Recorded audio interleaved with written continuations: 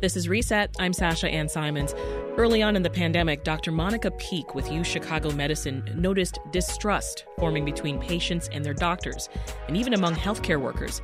Now, she realized those barriers were especially prominent among Black and Brown communities. Until we can be more proactive in affirming that Black lives matter, we will continue to have Black communities and Black people say, I am not sure that what the government is offering me is going to be good and safe for me. That was from our conversation with the health disparities researcher back in January of 2021. Since then, she has become a leading voice on the issue. And now she's one of the main collaborators of a new exhibit that features the experience of Black Chicagoans as they navigated health and healthcare during the pandemic. It's called Commonplace, Uncommon Space. Is healthcare a white space? And it's on display inside Cafe Logan at University of Chicago. Dr. Peak joins us now to tell us more about it. Hi, Dr. Peak. Hi, Sasha. It's good to be with you. Also with us is Julia Kuo, an illustrator and author who's a collaborator of the project as well. Hi, Julia. Welcome. Hi. Thank you for having us. Doctor, we talked to you on Reset last summer as well about the racial disparities that COVID has exposed. It's been about a year since you and I last talked. Have things gotten better or worse in your view? Well, I think it's a matter of perspective. We certainly are seeing fewer overall deaths because the Omicron variant is not as deadly, even though we're seeing a lot more infections because it's more infectious, sort of in general. But the issue that I have always been concerned with is that as society sort of moves away from it being a common public health issue for everyone, it'll start to be an issue that is primarily one of exclusively Black and Brown communities, and that our policies will change, which we have seen, and our level of general concern and commitment will change, which we have begun to see. Mm-hmm. And so that, there's just a lower tolerance. And granted, we're all tired about, adhering to some of the public measures around masking. But when most people are like, I'm doing great. I'm vaccinated. Let's all go back to life as usual. But we're developing two different worlds in which some people remain high risk for disease and poor outcomes, and some do not. Yeah. And that is the story of disparities for many diseases that we have in this country. And so let's talk about this new exhibit, starting with the name of the project. What can you tell us? Well, it's called Commonplace, Uncommon Space. Is healthcare a white space? And that is a head nod to Elijah Anderson, who has said white people typically avoid Black space, but Black people are required to navigate the white space as a condition of their existence. So it's the idea that has actually become popularized by the movie Get Out, but it's an experience that Black people have always had because of the duality of our nature, that some places and spaces may seem neutral and not negative, that are happy places of safety for white people, but may be filled with a lot of negativity for Black people, where we're not supposed to be. Think about the birder that the police were called on in Central Park. Mm-hmm. Yes, exactly. And so there are certain spaces that may be considered more white spaces, and certain spaces may be considered more Black spaces. And Black people have to navigate certain spaces differently. And so the idea was, as we're all experiencing the pandemic and we have common places, we may experience those places and spaces differently because of who we are.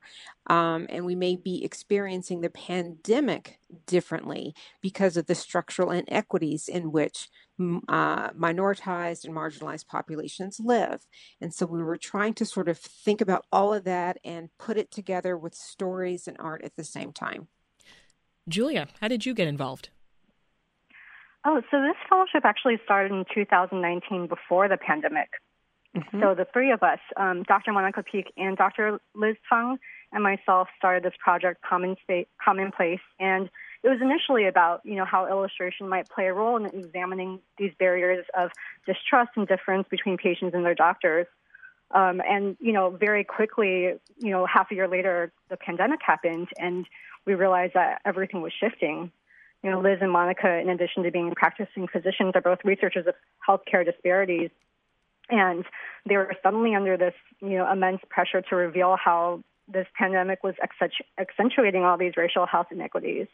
And as the artist in this fellowship, I remember that there was always this difficulty of depicting these very human experiences and bringing these unseen interactions to light when I couldn't draw or take pictures because of patient privacy.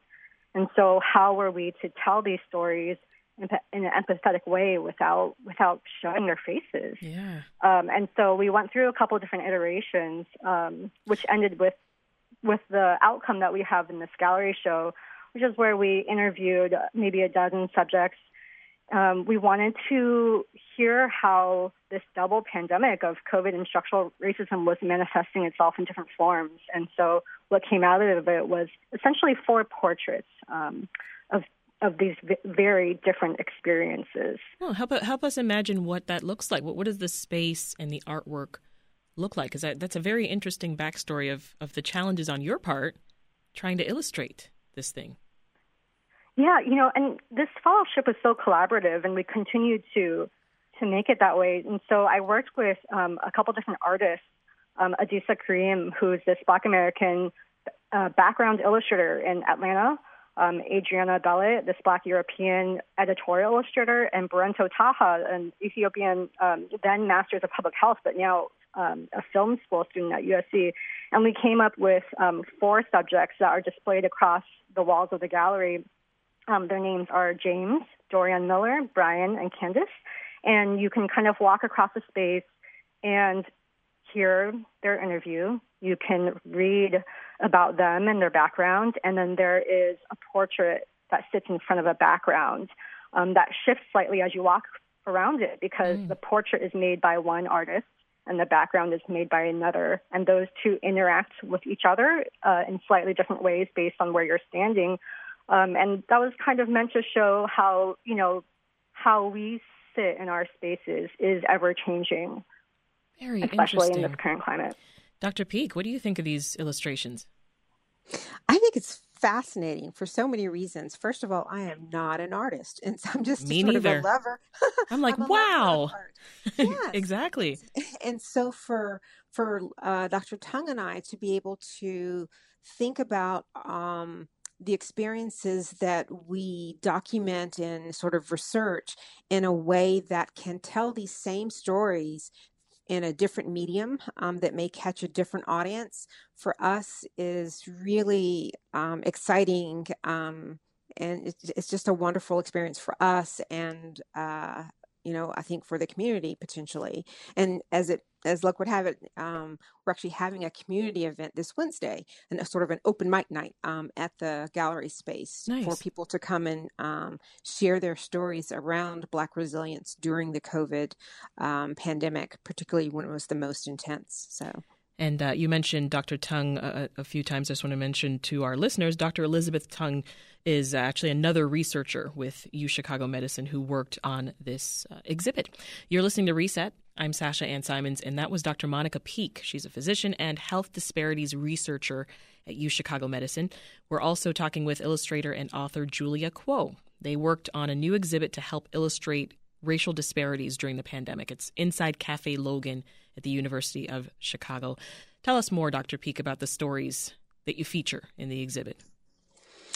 Yeah, so there are four. Two are personal stories of, let's say, patients or people, and two are stories of physicians that work here at the hospital. Again, many more were interviewed. Four had their portrait made.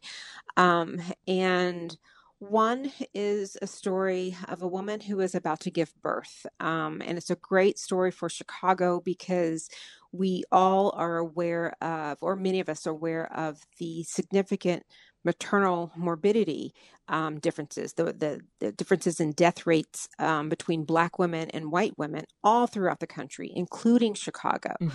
So as women are trying to carry their babies to term, trying to figure out how to do that safely for themselves and their babies is a challenge.